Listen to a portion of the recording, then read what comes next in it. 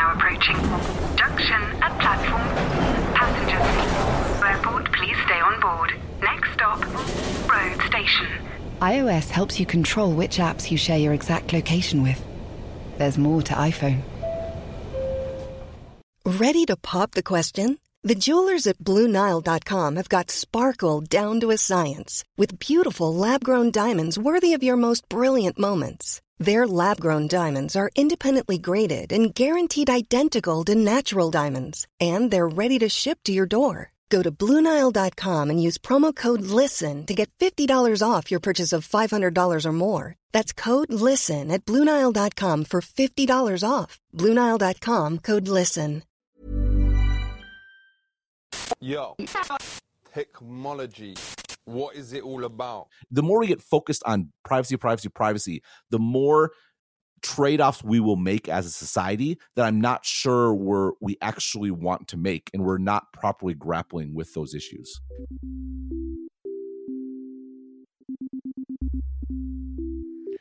Hello and welcome to Danny in the Valley. Yes, we have another episode this week, just like last week.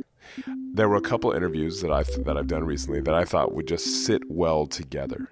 So think of this as a kind of like a wine pairing. We have Brad Smith to start us off. Let's wash it all down with Ben Thompson. Ben is the founder of Stratechery, which is one of the most well-respected tech commentary sites out there. He's followed by all the bigwigs in the industry. He's very smart. And recently, he and I spoke. Ben is based in Taipei.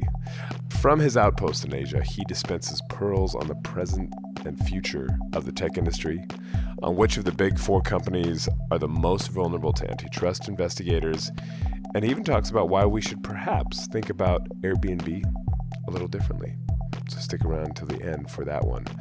And one more side note, as a journalist, I give mad props to Mr. Thompson because he has set up a site that has what I would guess is some pretty healthy subscription revenue. So he is basically a journalist making money on his own platform. So well done him. And just one small production note before you get started. You'll hear Thompson talking about Apple in relation to Spotify in this episode. This was before Apple integrated Spotify into its Siri voice assistant. So it has made a small move toward rectifying what he says is a very big issue. But our conversation happened before that did, so just to keep that in mind. Without further ado, I'll give you now Ben Thompson of Stratechery. Enjoy. At long last, thank you for taking the time to do it. I appreciate it. Yep, no worries. If we could start with kind of the big four, and obviously they're all under investigation in one form or another. But if we could start with, just from what I've read, from what you've written in the past, who you think is, in terms of the rankings, the most exposed or likely to be actually dinged in all of this, which I believe is Google, unless things have changed. Well, I think it's worth pointing out that the Big Four excludes the largest company of them all, which is, of course, Microsoft, which is striking in this conversation that they are both the biggest and also the apparently not in any sort of danger at all, which is a significant change of pace from the past. And I think one that's worth keeping in mind. I'll probably come back to Microsoft in a little bit because I think it does provide important context for what's going on. But I mean, it's interesting that the Big Four, people seem to be missing the fact that it's actually 2 through 5. It's not, which is perhaps not what a lot of people saw coming. Well, it's funny. I was actually just in Seattle last week in Brad Smith's office talking about his book, imparting his advice after 25 years fighting with the federal government. One of the pieces of advice is probably to not be a consumer company, because I think there's certainly a visibility aspect to some of this stuff. I mean, I think there's significant antitrust issues throughout the U.S. economy. I'm not sure that tech is the largest one. But then again, talking about hospitals or something along those lines does not garner sort of the attention that talking about tech does. And hospitals are also sort of not assaulting media's business model. So there may not be sort of a motivation in that perspective either. There's lots of context probably around what's going on here.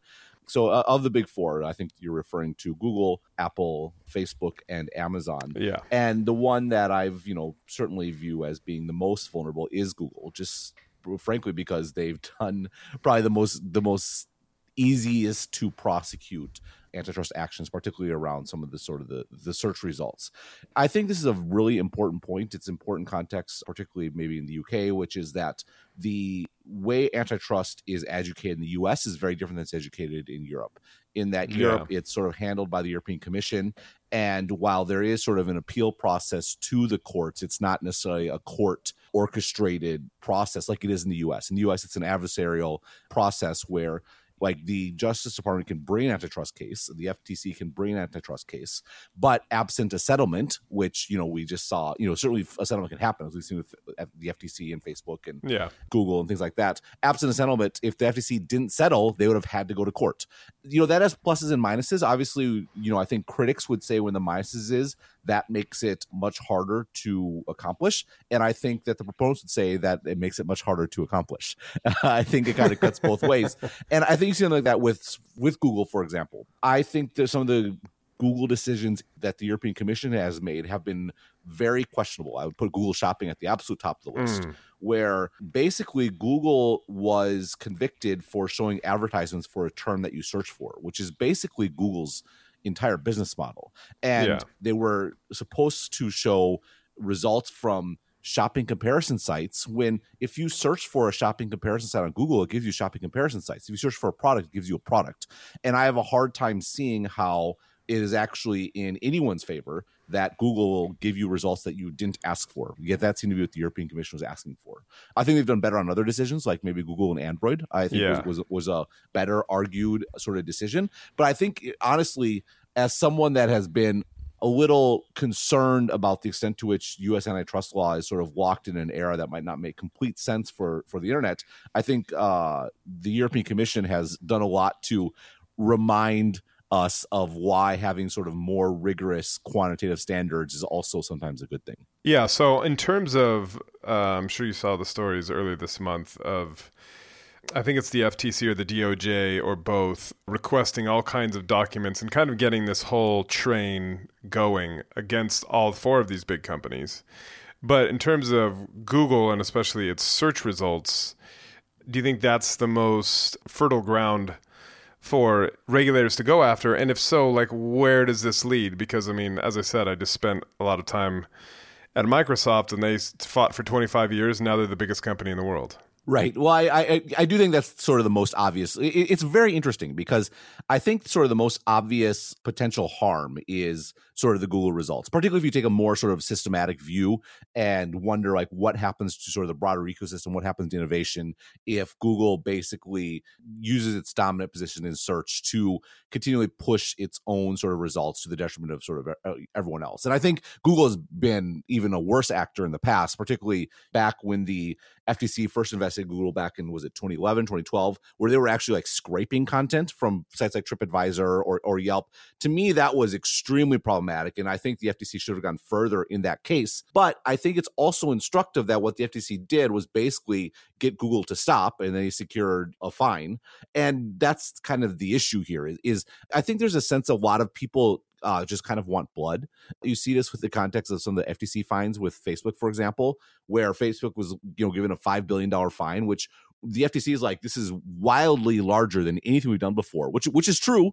And people are like mad because it didn't go far enough. And it's like, well, at some point you have to actually follow the law, and there has to actually be, some sort of system for arriving at this, not just to like satisfy the baying of the New York Times. And I think that's going to be an issue here with Google because honestly, a lot of the remedies for the issues around search are going to involve, it's not going to be a structural breakup of Google. It's going to be behavioral remedies. And that's because Google is powerful, not because of its structure. It's powerful because people like to use it. And that's a real challenge that I think faces a lot of the antitrust crusaders they don't spend enough time grappling with, which is that these companies are powerful because people choose to use them. And people get mad about, Larry Page is saying that the competition is only a click away. I think the reason they get mad is because it's true. You really can literally go to another site and do search, and people just don't want to. As long as that's the case, there's going to be limits to what can and arguably what should be done from a regulatory perspective. It's also the danger that they're doing, which they appear to be doing, which is, okay, we are the biggest, baddest search engine in the world, and we're going to serve up in results Google Maps and Google restaurant reviews and whatever else, all our different properties, YouTube videos as opposed to Vimeo. And that is a way that they use that, the kind of domination somewhere to impose it elsewhere. Right. But I mean, again, I think particularly on mobile, and this is where this issue has really been brought to the fore, it's actually really convenient to have Google just give you an answer as opposed to having to dig into a link and follow a various trail. And there's a lot of this talk about, Google's no longer just 10 blue links. What consumer out there wants Google to only be 10 blue links? Well, it's so funny. I just wrote a story about this, which I was kind of conflicted about writing because it says there's, this research, which I'm sure you saw, which some people poo-pooed, but at least the methodology of it. But, for whatever it is, 50% of searches they stop on Google. Because Google will just, as you say, give you the answer on a Google page, like, at the top of the search results, define a word or, when was this company founded, whatever. So it's not sending you to other places that might get ad revenue or whatever from that. It's just it all stays there, but... That's right. And there's this real disconnect because when mobile came along, there was a lot of sort of glee that, Google is screwed now. And forgive my language, but that, you're going to have all these apps and the app ecosystem and you're going to have vertical search like Yelp or TripAdvisor or whatever come along and displace Google. And so we had a competitive environment in which Google responded. They responded by making their search results more mobile friendly and mobile friendly without question. And there's no product manager in Silicon Valley that would dispute this. Mobile friendly means fewer clicks. It means fewer taps. It means getting you to what you want sooner. And why? And that's mobile friendly because that's what people want the answer right away. They want it on their phone. If you think about the use case of pulling out of your pocket and trying to find something, you don't want to dink around and click around on a smaller screen. You want the answer.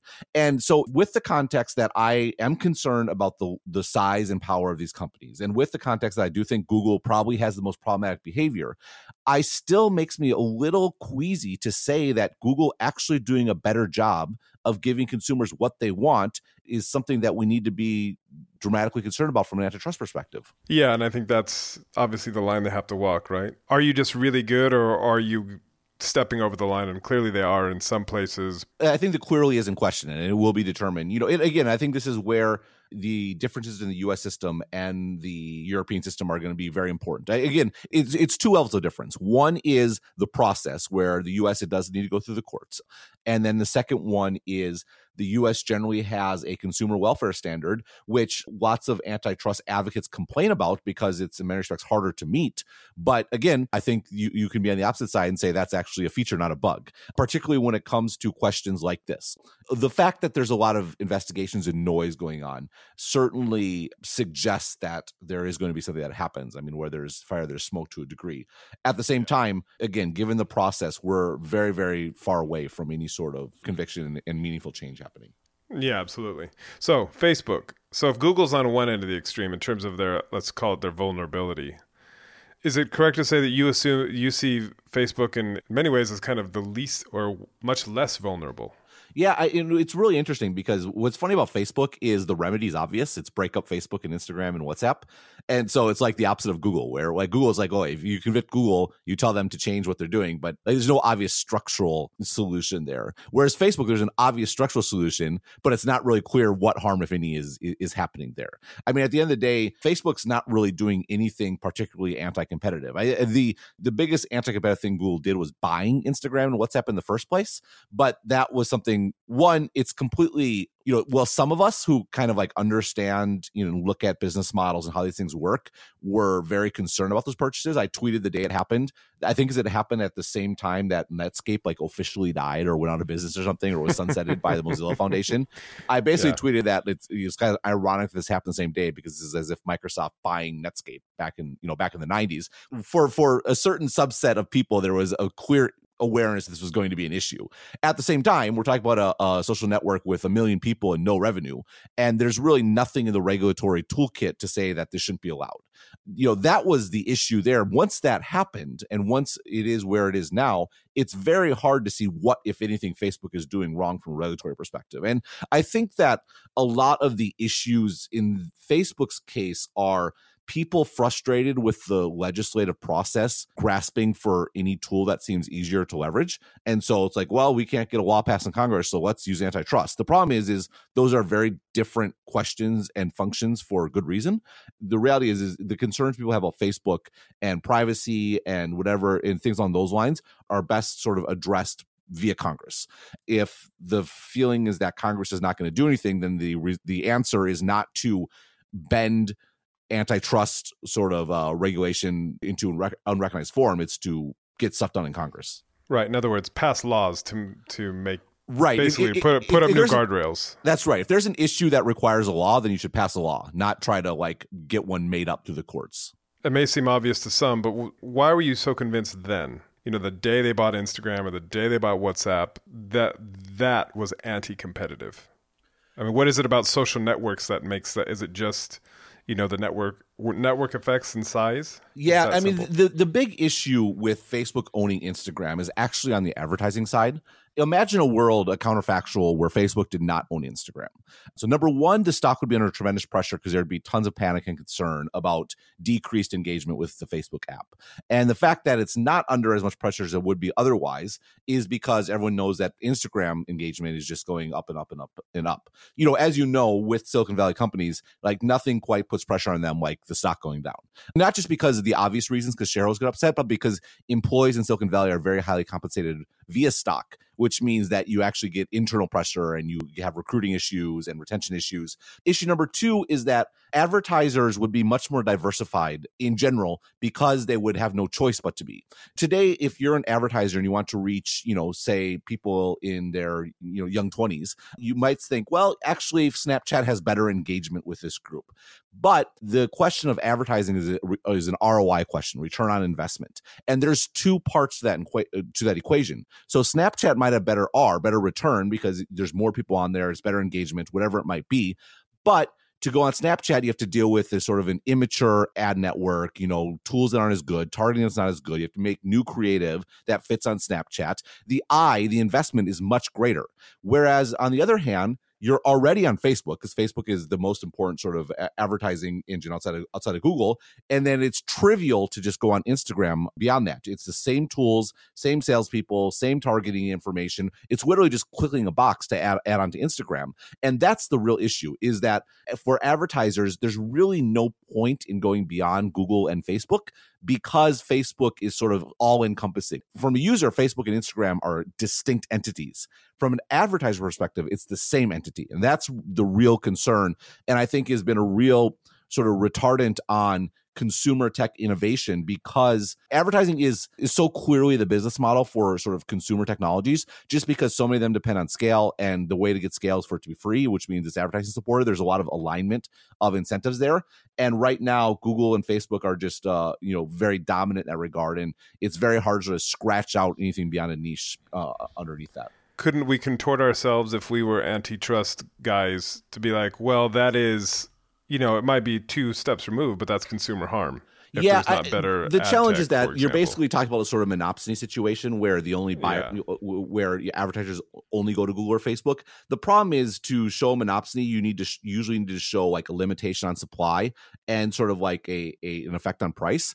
And the challenge with digital advertising is there's an infinite amount of supply, so there really is no limitation there, and there is no restriction on advertisers going somewhere else. Again, it's the same issue as is on the consumer side. Advertisers go to Facebook and Google because it works better. And it seems very problematic to say that's a bad thing, that advertisers are following their own interest and choosing the platform that monetizes better. Again, you could take a very systematic structural perspective and say this is bad for innovation on a very large scale. Again, that might fly with the European Commission, but that's not going to fly very far with the U.S. system. No. So to that point, Amazon, as you have rightly pointed out many times, it's not dominant. I mean, it's not the kind of monopoly supplier in virtually any market in which it operates. Yeah, I mean, that's right. Yeah. You can get into like very narrow niches, like this particular product they're dominant in. But as far as retail, I mean, it's less than 10%. And it seems very challenging to bring an antitrust case in a market in which they're less than 10% of the market. And, things like favoring their products in search results or even having their own products, even if they're using data to decide what third products to build, like that's literally what retailers have been doing forever. Like there's nothing new under the sun here. Like we have house brands that are propped up on the shelves, and if you want your brand to be above the house brand, what do you have to do? You have to pay the retailer. Retailers have driven profit for ages. And so why is Amazon different, I think, is a challenge that's going to need to be addressed here. And again, I'm sounding like this massive, like big company defender here, but I think what it speaks to is a lack of appreciation and understanding of how these companies get and maintain power. I mentioned at the very beginning that I was going to come back to Microsoft. I think the issue is that the vast majority of regulators and critics are looking at these companies through the lens of Microsoft in the 90s. And they're trying to see harm in the same way that Microsoft created harm back then. But Microsoft was a platform. It was a company that everyone had to interact with because they had the APIs that sort of tie everything together, and stuff would sit on top of that. And where Microsoft really went wrong is when they would sort of vertically integrate, where they would tie the browser on top to the operating system. Bundling Internet Explorer. That's right. Or they would dictate terms to OEMs in an unfair way who were tied on the bottom sort of to Windows. And so it's sort of this up and down issue. So people look at Amazon and they look at sort of the products on the store and like, oh, that's kind of like Microsoft, right? Sitting on top. But actually the issue with these companies is much more horizontal in nature. Again, the big issue that I pointed to in this case was Facebook and the way it sort of expanded horizontally. And there wasn't really an awareness by regulators to keep an eye out for that horizontal expansion. And I think it's just because the mental framing of Microsoft being representative of a tech company antitrust problem is a mistaken one. And we need to think about it sort of differently. The one we didn't talk about also is Apple. The App Store, for example, that might be their Achilles heel in terms of regulation. Well, I would hope so, because to me, the App Store is the most blatant example of an antitrust violation in tech. I mean, we have an issue, to take the most extreme example. Apple is competing directly with Spotify, and Spotify has to pay a 30% tax or a massive usability tax against them. It's hard to imagine. Because the usability tax is basically you have to use this, but not through the App Store. That's right. You have to figure out a way to subscribe to Spotify. You can't even have a link in the Spotify app that kicks out to a web browser so you can sign up. The user has to somehow magically figure out to go to a browser, type in Spotify.com and sign up. If Spotify doesn't want to impose that usability tax, they have to pay 30% to Apple by having an in-app purchase in there. It's textbook anti-competitive. It's kind of amazing in its brazenness.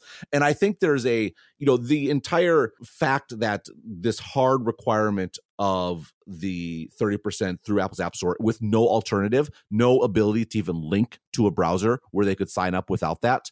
It's disappointing, not just because I think it's a regulatory problem, but I think that's actually where a huge amount of innovation has also gone to die. I talked about the advertising issue, but the reality is the business model just aren't there for apps. And Apple talks a lot about apps in the App Store and all this things that it's provided. But the truth is we've got no really large, significant companies that are meaningful from the App Store. It's mostly stuff that's tacked on to exterior services or comes from big brands, wherever it might be. And I think that's because Apple's policies have limited innovation in a way that I think is problematic, not just from a sort of consumer harm perspective, where you can view costs, but also from a broader sort of systematic sort of perspective. Because effectively, if you want to be on their land, you have to pay a 30% tax just to exist. That's right. And, I have no problem with Apple, profiting from their innovation. The App Store was a tremendous piece of innovation. Let's be super clear about that. The issue that I have is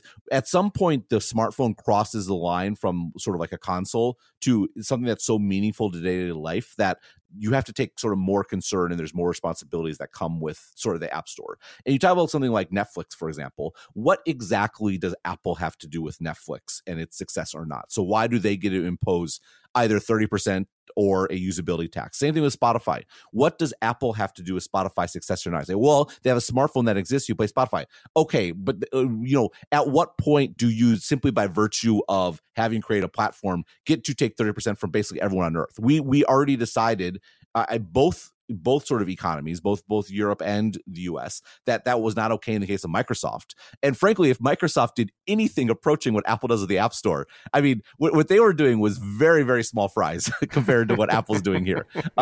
And so to me, that's the sort of most clear-cut issue of all, which is maybe a bit counterintuitive because a lot of people tend to view Apple as a bit more cuddly than the other companies. They have done exceedingly well by championing themselves as like the guardians of privacy in this age of surveillance, and I think that's helped them publicly. It's also worth pointing out, I think this is particularly important for European listeners to hear, is that privacy is a tremendous issue when it comes to antitrust. The more laws and more rules you have around privacy, again, dealing with with computers and the internet, which runs on data and spews out data, and I think there's some aspect of you're sort of fighting a losing battle regardless by the very nature of the medium, but you're also making these companies much more dominant, much stronger.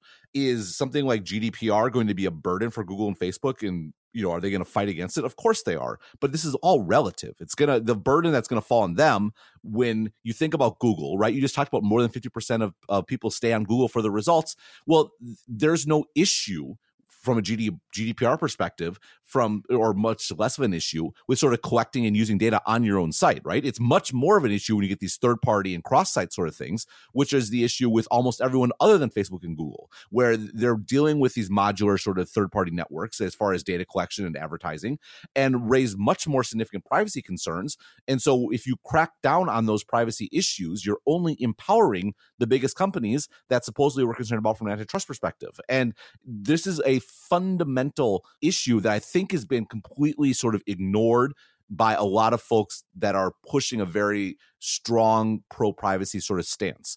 Is the trade-off that you are making, whether you know it or not, is to have larger companies with higher walls around them. Yeah, exactly. And you can see this with Facebook. I wanted to go back just one moment. I mean, things like investigating, like I am very concerned. What are we doing to ourselves with social media? Like, what is the societal harms that happen? What are the issues with young people being on social media all the time? Like stuff that I think is super important and needs research. Guess what? Guess what's being killed? All that research because of privacy concerns. Like, what about the issues of trafficking online or child exploitation? A lot of that happens via social networks. Guess what is the hardest thing to get out of the social networks? Anything around those issues because of privacy issues. And the more sort of rules and concerns we put, the more we get focused on privacy, the more trade-offs we will make as a society that I'm not sure we actually want to make, and we're not properly grappling with those issues. The issue of size is interesting. So if you talk about the App Store and what they're doing with Spotify and all these other app companies, in theory, they can cut their take or just change their behavior. But it does feel like part of why they're doing that is because their other parts of their empire are slowing down. And same thing with Facebook. Now they're extracting every last bit they can out of Instagram because Facebook is what it is. It's still kind of growing, but it's not what it was, etc. Is this part of that cycle? Yeah, I do think that tends to be the case. I think the irony of this is sort of implicit in what you just said, is that regulation is actually even less sort of necessary than it might seem in some respects. Because if the goal is to sort of slow down and break up these companies, well, arguably they're already slowing down and under threat, and that's why they're doing stuff that gets more problematic. That's not to say that we shouldn't do things from a regulatory perspective, but I do tend to view regulation as not only is it sort of a thing that happens well after sort of the issues at hand, but it actually is probably it's a bearish sign for companies, not because they're going to suffer from regulation, but because companies do illegal things or bordering on illegal things when they are sort of searching and scratching around for additional growth. So I completely agree with you. Yeah, because I mean, now Apple's in the movie business and in the TV business, and it's all about services. But this company used to sell computers, then it sold phones, and now it's a Hollywood studio. It's kind of interesting how that the same evolution. thing with Google too. I mean, the Google has been stuffing maintaining its results by stuffing more and more ads into its mobile results in particular. There's certainly reason to wonder how long they can sort of push that string, as it were. So I think is generally the case. VoiceOver describes what's happening on your iPhone screen, VoiceOver on, settings, so you can navigate it just by listening. books, contacts, calendar, double tap to open. Breakfast with Anna from 10 to 11. And get on with your day. Accessibility. There's more to iPhone. Selling a little or a lot? Shopify helps you do your thing however you cha-ching. Shopify is the global commerce platform that helps you sell at every stage of your business. From the launch your online shop stage to the first real-life store stage, all the way to the did we just hit a million orders stage. Shopify is there to help you grow. Shopify helps you turn browsers into buyers with the internet's best converting checkout. 36% better on average compared to other leading commerce platforms. Because businesses that grow, grow with Shopify. Get a $1 per month trial period at shopify.com/work. Shopify.com/work. Hiring for your small business? If you're not looking for professionals on LinkedIn, you're looking in the wrong place. That's like looking for your car keys in a fish tank. LinkedIn helps you hire professionals you can't find anywhere else, even those who aren't actively searching for a new job but might be open to the perfect role. In a given month, over 70% of LinkedIn users don't even visit other leading job sites. So start looking in the right place. With LinkedIn, you can hire professionals like a professional. Post your free job on linkedin.com/people today. It strikes me, especially as I said, I was just at Microsoft and talking to them about their kind of whole experience. And of course, 1998 was when the DOJ came after them and 20 attorneys general, et cetera. And, you know, they are where they are now. They're $1 trillion company. But that was the same year that Google was founded. And to your point around, you know, they're already so big, they're already kind of being forced to do these things that are right along the borderline of legal, maybe not legal. Do you think this is even necessary, this kind of the big regulatory tidal wave that appears to be coming, or is it already kind of being written that the new companies we're going to come up regardless? Yeah, I'm pretty skeptical about sort of how much of a difference it makes in the long run. Part of it is it comes along too late to sort of matter, which sounds like a bad thing, that is a good thing. I mean, we don't want a sort of what's the movie where they anticipate people's crimes? Tom Cruise one, I know. Yeah, like we want to be a little wary about that. Again, I think we can be more wary about acquisitions in particular. Like, I think we could have been more anticipatory about Facebook acquiring Instagram, for example. But to anticipate like what harm might Google do back in 2003, I think would be a big mistake and would really kill a lot of innovation, a lot of consumer benefits. Again, particularly since it's 2019 and we can see issues they've done that are wrong, yet also we can have a real debate about, well, there actually is some consumer benefit here. So I do think that by and large, there is a sort of trailing, probably less useful than it might be. At the same time, I think there probably is value. I don't know to what extent Google was thinking about potential antitrust issues in 2010 or 2009 or whatever. Probably not enough. Certainly there is an argument. Again, this argument go both ways. The argument could be that the antitrust remedies compared to the power and sort of cash generation capabilities of these companies is such that it's always in their interest to not worry about it at all. At the same time, I think, having at least trying to get sort of a flashing yellow light, even if there's not a red light, so that companies are aware of this, is probably a good thing. So in general, it's kind of a mess, but we probably muddle through in about as optimal way as possible, where yes, the antitrust sort of action is probably too late to actually make a real difference. At the same time, to just say, well, throw our hands up and say, well, it's helpless, let's not do anything, that's probably not the best solution. I know that's sort of very unsatisfying because, like, ideally we want the world to operate perfectly according to the rules we put down, but the world is messy, and messiness is a good thing and a bad thing, and the balance is probably about right. Yes, bad stuff happens, and yes, we do hold them accountable at some point, and no, it probably doesn't make a big difference, but it probably wouldn't have made a big difference anyway, because the forces that propel these companies are so powerful that they're going to become large no matter what. I mean, that's the nature of the internet. And I do think there's much more blatant antitrust issues, like I said, outside of tech that probably deserve more attention, but that doesn't mean tech doesn't have their own and that attention isn't warranted. So the fact that it's unsatisfying, it's one of those cliche sort of things, but that probably means we have it probably about right. So this idea, this theory that quote unquote big tech is too big, that it is squashing competitors, you're less convinced by that. You think the next generation will come up anyway. I don't know what exactly people propose to do about it. Particularly on the internet, I think tech is big because you have this positive feedback loop where consumers use these platforms or use these, I call them aggregators, because I actually think they're distinct from platforms like Microsoft. Consumers use these aggregators, which means the various suppliers, whether that be content companies or whatever, or websites or wherever it might be, come onto these platforms on sort of the terms of that central player, of that aggregator. And that makes consumers more interested because there's more, think about Apple in the App Store. There's more apps there, so I'm going to go back to the App Store. Well, that makes developers both more desirous to come onto the App Store and also more willing to tolerate Apple being unfair in the App Store because they just have the most users. And so you get this sort of positive feedback loop, and those feedback loops are so powerful and operate so quickly that there's actually very little I think any regulator could do to restrict that. Now, again, I do think it's useful to come in, once there's harm being done, say, wait, and ideally the next Apple will be more aware and cognizant of those issues and perhaps not go as far as Apple did. But I don't know that you're going to actually make the next Apple or the next App Store not happen, because it's happening for structural reasons for how the internet works. The internet has zero friction. You can reach anyone anywhere. You can serve the entire world. Like all these sort of points of friction in an analog world that don't exist online lead to large companies inevitably. And that's not a regulatory failure. That's a reality of the internet. And to the extent that regulators need to adjust, I think it's to, again, understand more clearly these dynamics.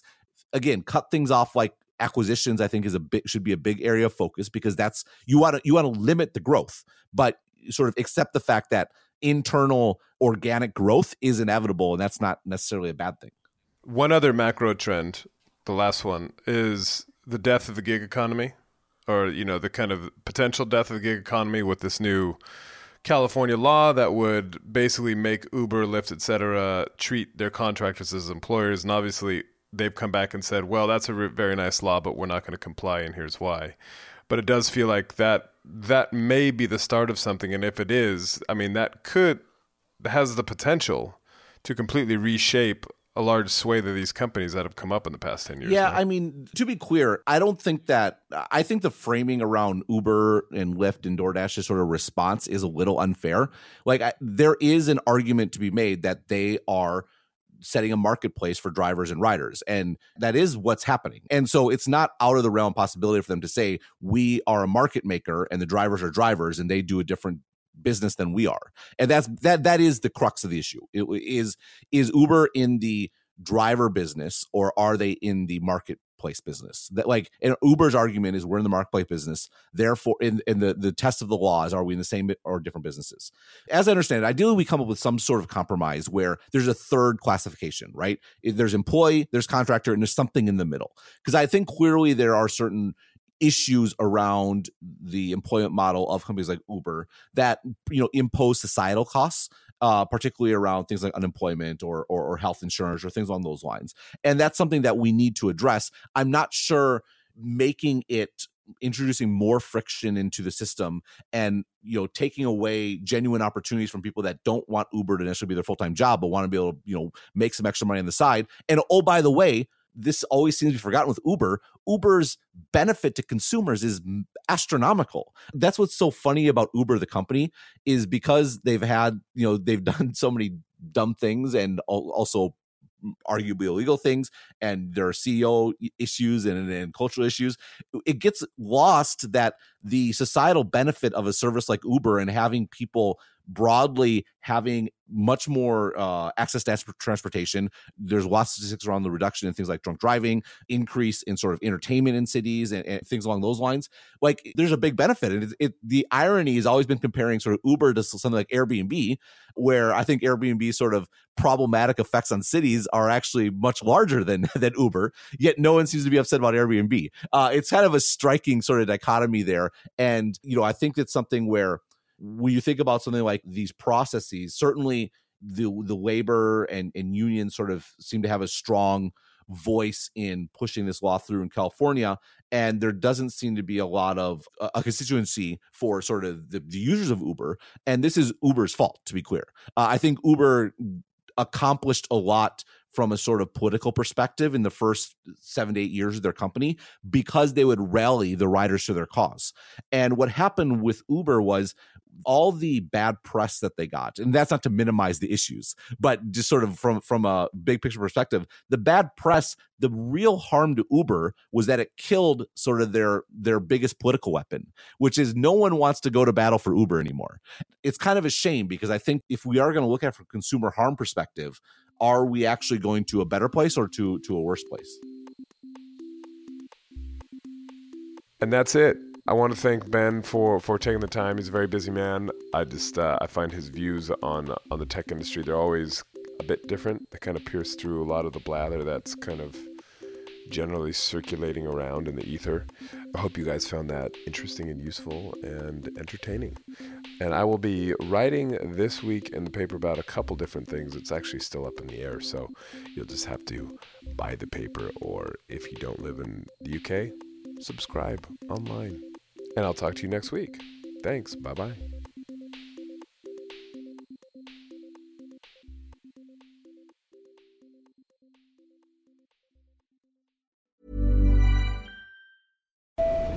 The train is now approaching. Junction at platform. Passengers, airport, please stay on board. Next stop, road station. iOS helps you control which apps you share your exact location with. There's more to iPhone. Planning for your next trip? Elevate your travel style with Quince. Quince has all the jet-setting essentials you'll want for your next getaway, like European linen, premium luggage options, buttery soft Italian leather bags, and so much more. And it's all priced at 50 to 80% less than similar brands. Plus, Quince only works with factories that use safe and ethical manufacturing practices. Pack your bags with high-quality essentials you'll be wearing for vacations to come with Quince. Go to quince.com/trip for free shipping and 365-day returns.